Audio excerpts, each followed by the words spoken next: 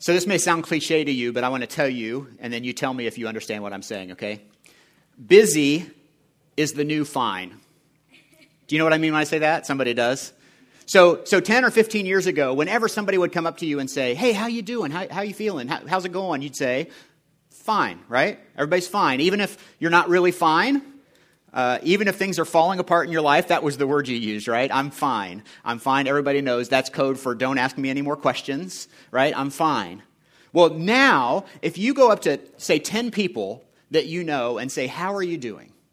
I bet 8 of them would say, busy. I'm just so busy. Oh, good. I'm good, but busy, right? I mean, that's kind of the standard response. I'm busy. We're all busy. Working people are busy. Parents with high school kids are busy. Parents with 2-year-olds are busy. Single adults are busy. Retired people are busy. I call my parents, how are you doing? I'm busy. What are you doing? I'm busy. Everybody's busy. In fact, if a mom with a 2-year-old comes up and says, it's just so busy right now, then the mom with a high schooler says, just wait, it gets worse. When does it get better?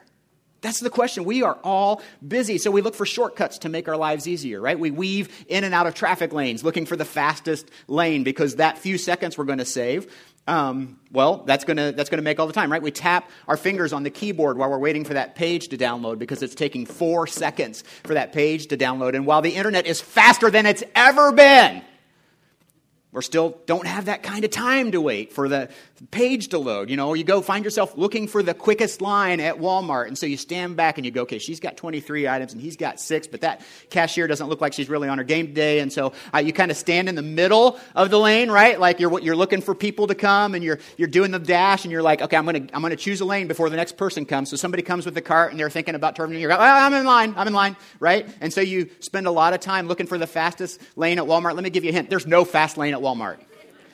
They call it express checkout. That is a lie, all right? I remember a few years ago, I was at the airport. It was a Monday morning, and I was catching an early flight. And this will kind of tell you how long ago it was. It was on Northwest Airlines, so Northwest doesn't exist anymore. It was in the old Indianapolis airport. And I was in line, and the guy in front of me, kind of a bigger guy, was having a hard time getting his ticket to check in at the kiosk. And I saw him kind of frustrated. He turned around, and I realized, that guy's really familiar. That's Dwight Freeney. Now, if you don't know, Dwight Freeney was the defensive end for the Colts for years and years. He was a sack master. He was a huge part of the team. And I was like, oh, that's definitely Dwight Freeney. And I get up to the kiosk and it said, thank you, D. Freeney. And I was like, oh, there's no doubt that's Dwight Freeney. And so it turns out like he was on Northwest and I was on Northwest. And so I get checked in and I get to the luggage claim to security line. Now, I'm not making this up. And right behind me in line is Dwight Freeney. And I'm like, well, that's so cool. He's right here. And I think he was flying to the Monday night game to do some commentary or whatever. And so I turn around and look at him, and he kind of gives me this look, like, I gave him the look like, I know who you are. And he gave me the look like, I know you know who I am. And so he said, hey, man.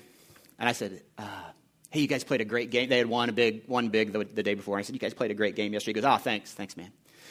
And so we're standing in line. The security line's pretty long, and he taps me on the shoulder, like almost knocked me over. I mean, he just like taps me on the shoulder, and he goes, and I'm like, me? Like you're talking to me? Dwight Freeney's talking to me? And he goes, hey, there's 3 security lines. He goes, which one of these is going to be faster, you think?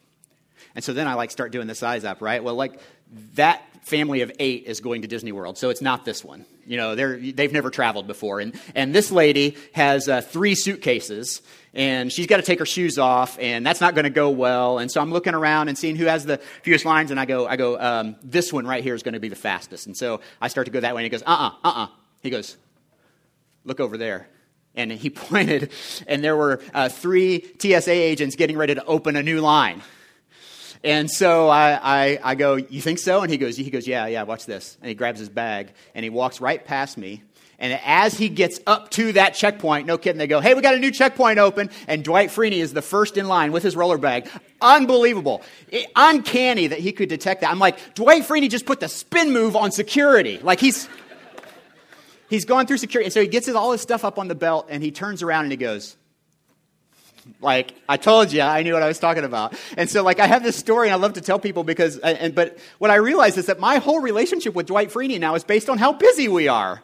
Like we're so busy, we're trying to find the fastest security lane. I think in our culture, being busy is a status symbol.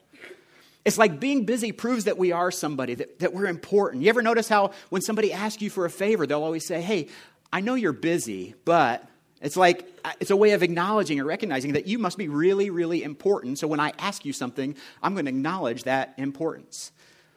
I read an article this week from Slate Magazine, and author Bridget Schultz writes this. She writes, "The art of busyness is to convey genuine alarm at the pace of your life and a helpless resignation as if someone else is setting the clock, and yet simultaneously make it clear that you are completely on top of your game." Like there's an art to busyness in our culture. Here's what I think. I think our busyness has become an idol for many of us, especially here in the suburbs, a place like Carmel, a place like Hamilton County. Now, an idol is anything we allow other than God, to call the shots or set the direction of our lives. And for many of us, busyness has become an idol. Now, whether you agree with that statement or not, the truth is we're always looking for more time. We're always trying to make room for life, and we always think, if only I had more time.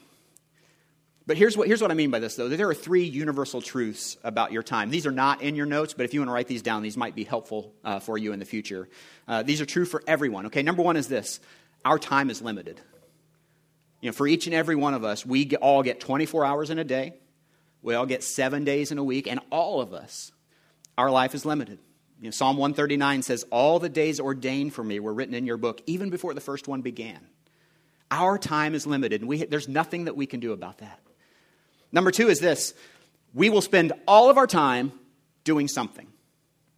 When we get to the end of our lives, we're going to look back, and all of the time that we've had will have been spent on something. Sleeping, working, driving, eating, mowing, cleaning, sitting in church, watching TV, all of it, at the end of our days, all of our time will have been spent. It'll be gone. The third truth is this, and this is the one that we sometimes miss. Someone will determine how we spend all of our time. That's the part that so many of us miss. If we're not incessantly intentional about how we spend our time, then what happens is we end up letting someone else decide how we're going to spend it. So let me just give you an example. Many of you have seen this example before. If you're a Gen Kids teacher, you've probably seen it in the last few weeks because we did something like this in Gen Kids a few weeks ago. Let's just say that these orange balls, these golf balls, are the really important things in our lives, okay? Things like marriage and family and our health and our sleep and our education. Maybe we're looking for something else to learn something else. These are the really important things in life, okay? And let's just say that these grains of rice right here in this jar represent the urgent things in life. Do you guys know the difference between urgent and important? Has anybody ever told you that? Urgent are the things that really need to get done now. And important are the things that you need to do the most, right? So the important are the things that matter to you the most in the long run, but they're often not urgent. The urgent things are things that are time sensitive. They've got to get done now, but a lot of times they're not very important, right? And so here's what happens to many of us.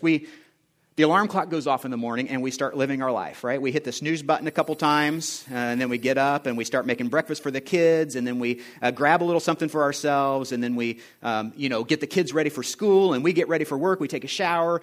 We get everybody dressed. We get the kids out the door and then we get in the car and we fly to work and we stop and get coffee on the way because we didn't have time to make it at home. And then we pull into the office with like 2 minutes remaining where we immediately start checking emails from other people who want something from us, right? And then we sit down at our desk and we're immediately interrupted by someone coming into the office, poking their head in, or calling us up because they just have one quick question that we need to address, and it's our problem. And then we go to meetings that other people schedule, and we get to the end of the day, we look at our watch and we realize it's 5:15, and we haven't gotten any work done today, but we've got to get home and make dinner because Bobby has soccer practice and Lucy has lacrosse, and they're 15 minutes apart, and we got to get home. So we get home, we grab the kids, we grab their homework, we grab all their sports gear, we throw it in the car, and then we drive to practice, and we drive Bobby first because his starts 15 minutes early, and then we stop at the drive-thru and we pick up something for dinner because we didn't have time to make anything. And then we go back and we grab the kids, we get them home, we get their homework done, we prepare them for bed, we put them in bed, and then finally at 9 or 9:30 we start doing the work that we should have done during work that day, but we didn't have time because we were so busy working on everybody else's stuff. And then we think about, when am I going to find time to work on my marriage? And when am I going to find time, for my health? And when am I going to find time to take that class that I need to take to get ahead at work? And when am I going to find time to work on my relationship with my kids and my relationship with my parents? And when am I going to find time to, do my financial planning and budgeting and plan for retirement? And then we realize that, like, the jar is not big enough. Not everything is going to fit in the jar. And then we realize that we've got this other thing that for many of us, if we're Christians, is the most important thing, and that's our relationship with God. And a lot of times that comes last, and we just realize we can't fit it all in. We need a bigger jar.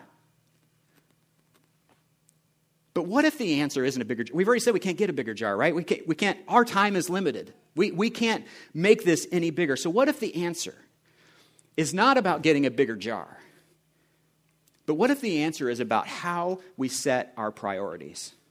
What if what we really need to do is to be intentional about how we spend our time? And so today, as we start this series, Making Room for Life, the series is all about these big things that don't always fit in the jar.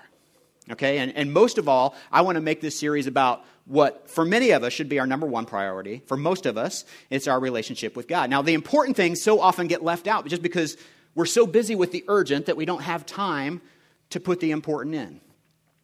So the busyness, the grains of rice, the urgent things go in the jar first. When we do that, there's not enough room for all the important stuff. But when we get this right, if you've seen this illustration before, you know how it works. The easiest way to get this right is what?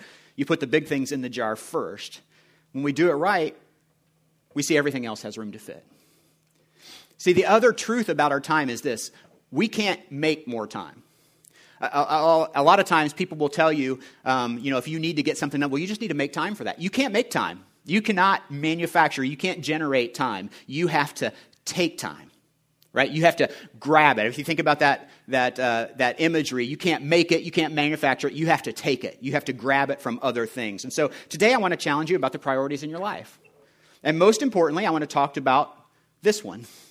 If you're a Christian, what should be your most important priority? It's your relationship with God. What I hope you'll see when you do this, when you're able to put God in the jar first, that everything else kind of finds its place. And so this is all about taking the time and doing those things that you set in your heart as the most important, and that will set the direction of recognizing God in your life and with each day, in each day, and the difference that can make for your life. See, because this life that you're living, if you're living that busy life, I mean, if you think, man, he's been reading my mail, like that was what my life is like. And maybe for you, it's not little kids, maybe it's bigger kids, or maybe it's something else that's occupying your time. But if you think, you're right, I just don't ever have any time, that life is not the life that Jesus has laid out for us.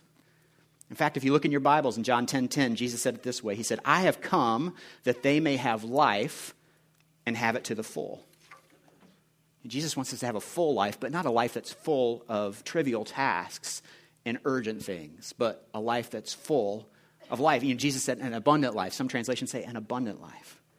And so Jesus was fully God, but also fully human. And so by studying his life, when he walked the earth as a human, we can learn not only how to find our way back to God, which is so important to us here at Genesis Church, but also how to make room for life in this crazy, busy world of ours. And so the scripture we're going to look at today is from Luke chapter 2. If you have your Bibles, you might turn them there. The scriptures will be on the side screens. If you don't have a Bible, there should be one around you somewhere that kind of looks like this.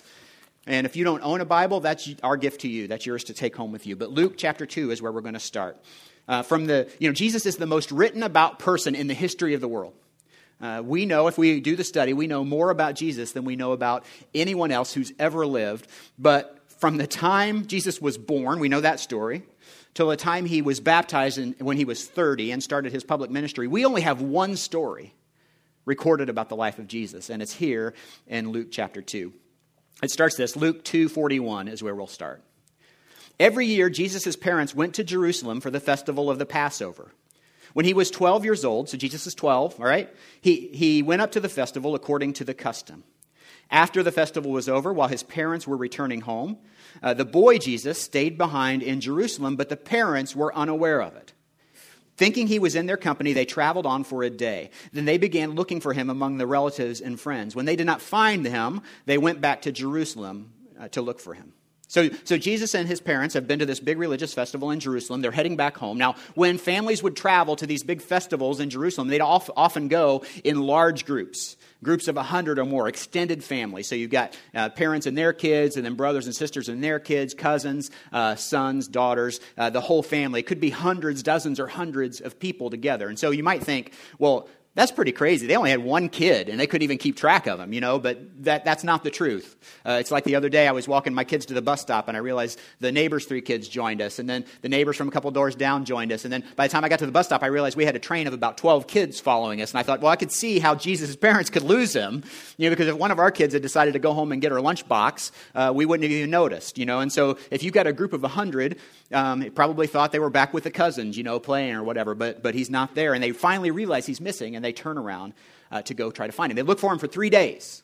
The parents look for Jesus for 3 days back along the path, and then finally realize their searching leads them all the way back to Jerusalem. So verse 46, after 3 days, they found him in the temple courts, sitting among the teachers, listening to them and asking questions. Everyone who heard him was amazed at his understanding and his answers. Now, how would you react if you lost your son? And you come back and you find him sitting in the temple courts calmly. I mean, you probably know this. Maybe you've lost a child at some point in a shopping mall or somewhere. And the first thing you think is some relief, right? Oh, I'm so glad they're okay. Maybe some joy about finding them. But then quickly some guilt. Like how could I have let this happen? You probably feel that. And then finally, maybe even a little anger. Like, how could you do this? Don't ever let that happen again. Well, when his parents saw him, verse 48, when his parents saw him, they were astonished, first of all, to find him there. His mother said to him, "Son, why have you treated us like this? Your father and I have been anxiously searching for you." And then look how Jesus responds. His answer is so good, and it's so key to what we're talking about. Verse 49.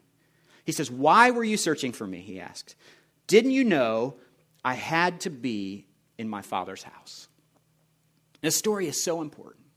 And Jesus' answer is so telling because what he's saying is it's all about how he's going to live his life.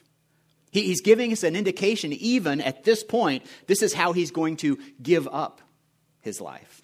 He's making a huge statement about this is going to be the most important priority in my life is I am going to spend time in my Father's house. Jesus is 12 years old. And already at 12, he's proclaiming, my relationship with God is the most important thing. Students, kids, if you're 12 years old, if you're younger than that, you can make a decision now to set the course for your life. Even if your home isn't everything you wish it were.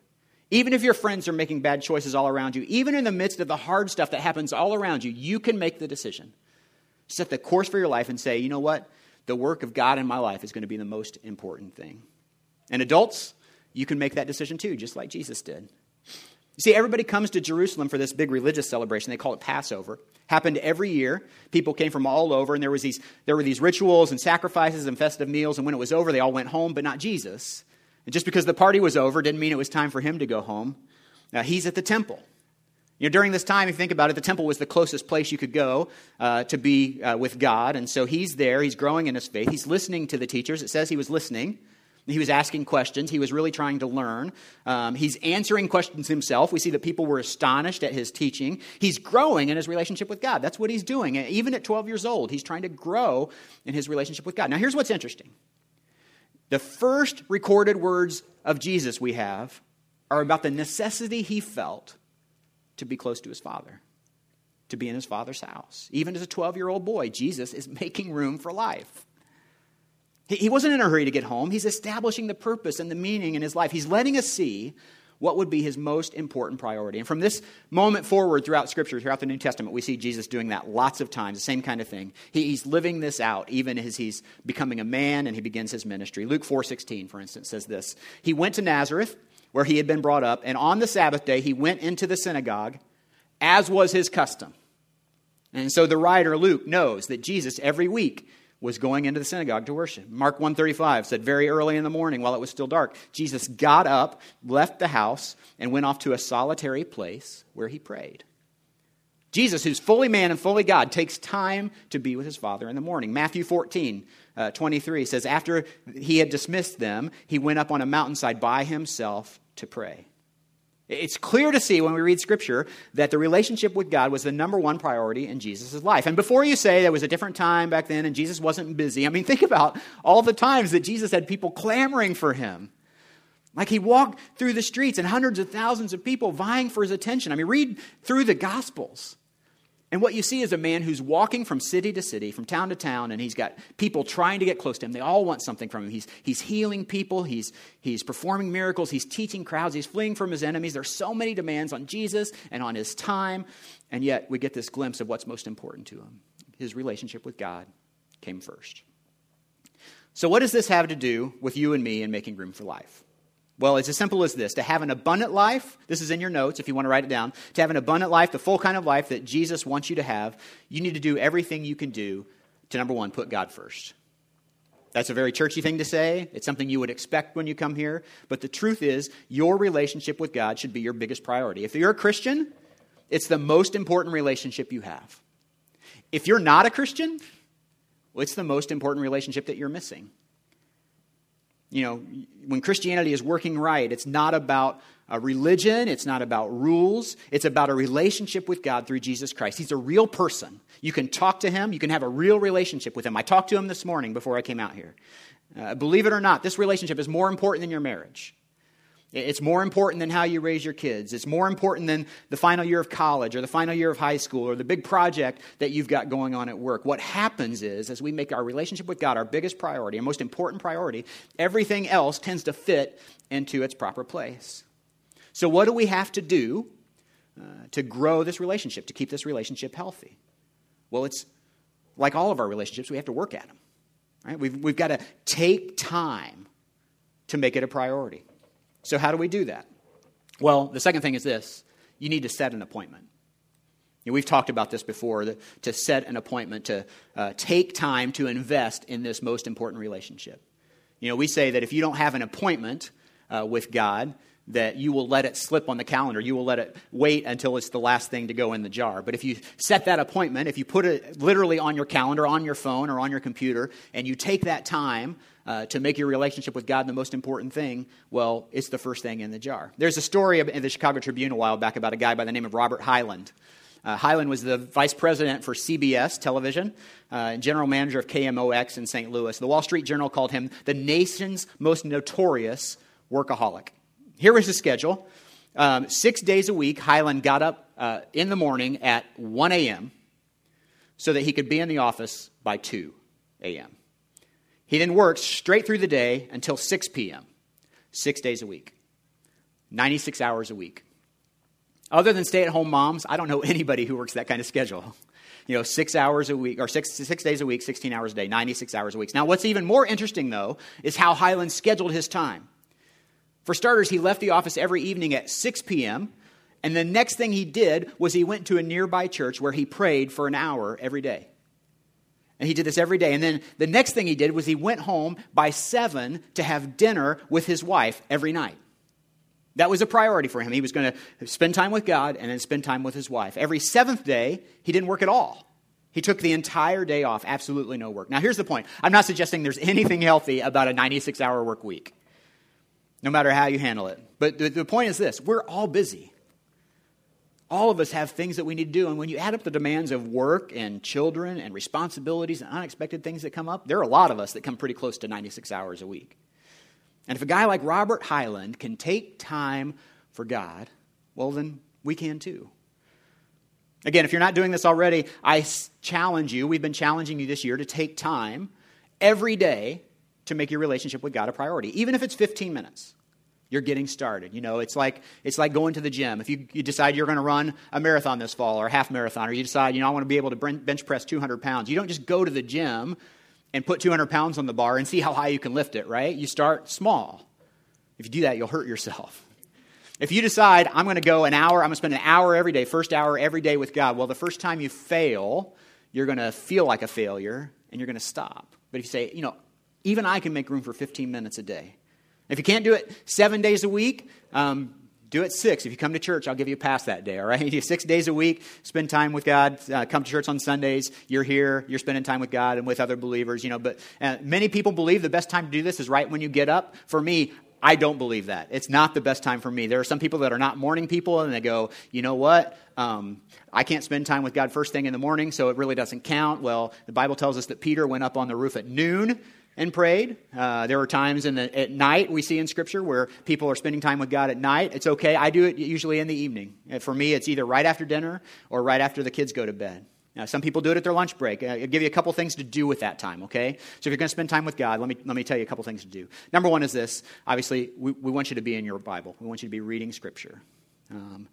Find a Bible reading plan, or even if you go to YouVersion, if you have an iPad or an iPhone or an Android phone, there's a Bible app called YouVersion that has the entire Bible and several different translations on your phone or on your iPad, and you can find all kinds of Bible reading plans. Or if you just pull it up, you just pull up the app right now, what you'll see is there is a verse of the day.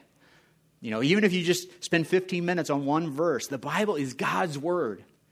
Scripture promises it will never return void. It will never return empty. And so if you just take 15 minutes to read His Word and let Him speak to you, grab a notebook or a tablet or whatever you like to take notes on, and use a study technique that I found to be very helpful. It's called the SOAP method. SOAP, S-O-A-P. It's easy to remember. SOAP, S for Scripture, O, observation, A, application, P, prayer. We'll go through that. Let me demonstrate how it works, okay? So I'm going to use a verse. Ephesians 2:8, one that I've been studying on this week, 2:8 and 9 says this. For it is by grace that you have been saved through faith, and this is not from yourselves, it is the gift of God, not by works, so that no one can boast. So that's the Scripture. So say you read that Scripture.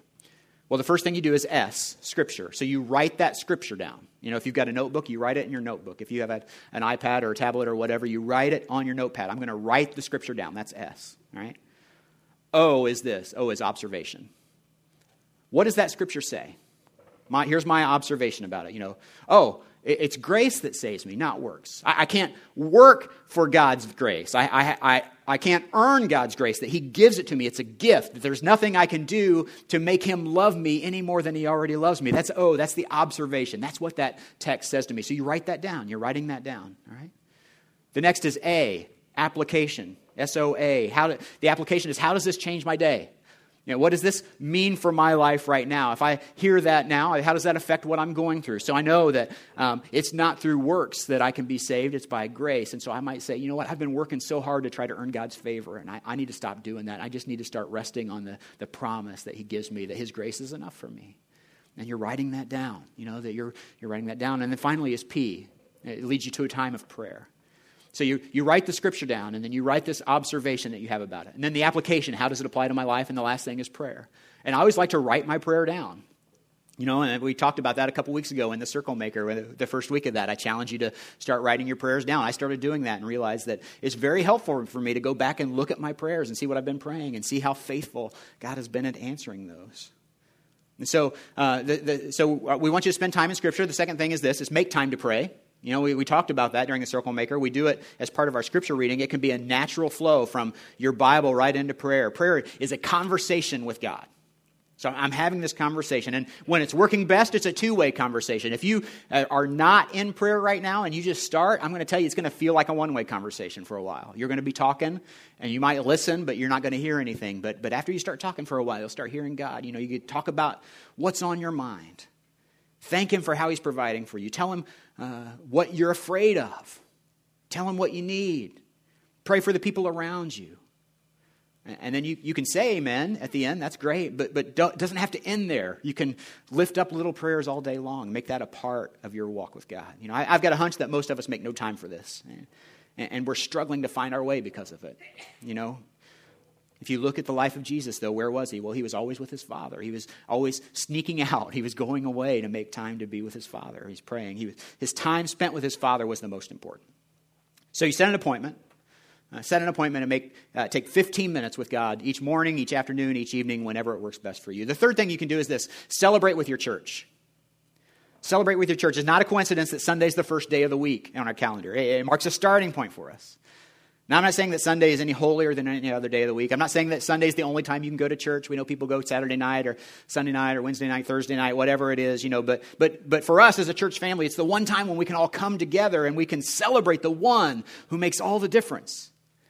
You know, there's some research done recently on church attendance that shows that people who consider themselves a regular attender of a church averaged 1.7 times per week, or per month, 1.7 times a month going to church. That's a regular attender. Well, think about Jesus. I mean, He made it a priority to gather with others and to connect with God. If He can do it, we can do it. We weren't made to go through life alone, especially if we're a follower of Christ. Scripture says that Jesus went to the synagogue as was his custom. There's so much for you to gain as an individual. There's so much for our community to gain when you come together and celebrate with us. There's so much for the new people that are coming that they can learn from you. And we're here to celebrate the good that God is doing in us and the things that he's doing all around us. And so here's my challenge for you as you think about how you spend your time, especially as we roll into this next school year. We know for a lot of you, school starts this coming week. I want to challenge you to make celebration services at Genesis a priority. Maybe accept this challenge that I'm going to be at Genesis for the next 4 weeks throughout this series and see if that makes a difference in my life. While we're talking about priorities, I love, Cameron and I talked about this in the last few weeks. We'd love for you to make it a priority to be here on time. If you're a guest or visitor, if you're not a follower of Christ, just check out for a second, okay? But church family, can we talk? Our services are at 9:30 and 11:15. 9:30 and 11:15. Okay, we don't have a 7 a.m. service. You can get here at 9:30. And now, here's the thing. We try to stick to 65 or 70 minutes every week. And that means that everything we do is important because we're trying to cram a lot into that 65 or 70 minutes. And so if you could be here on time, it would help us out. A lot of times we think about, well, can we show this video at the beginning of service? Well, nobody's going to be in there to see it or, whatever. So we always end up doing a song, but that means that the band has worked on a song all week that 8 people are going to hear.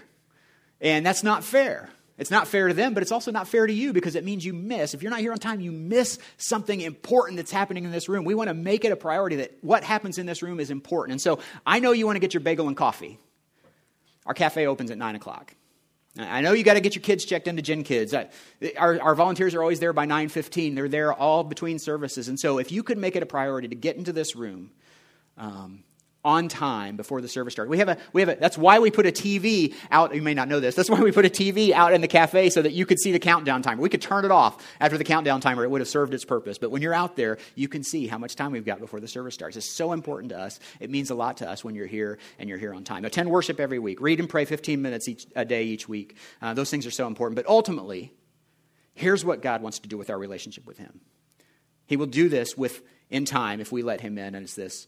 He wants us to surrender every moment to God. He doesn't want your hour or two on Sunday. He doesn't just want your 15 minutes to start your day. The key to making room for life is this. It's allowing God to have control over the other 23 hours and 45 minutes every day. That's a full life. That's a life of meaning and a life of significance. That's where we discover joy and fully live our lives for him. C.S. Lewis, an author who came to faith later in life after a long personal search, Lewis says, Christ says, give me all of you. I don't want so much of your time and so much of your money and so much of your work. I want you.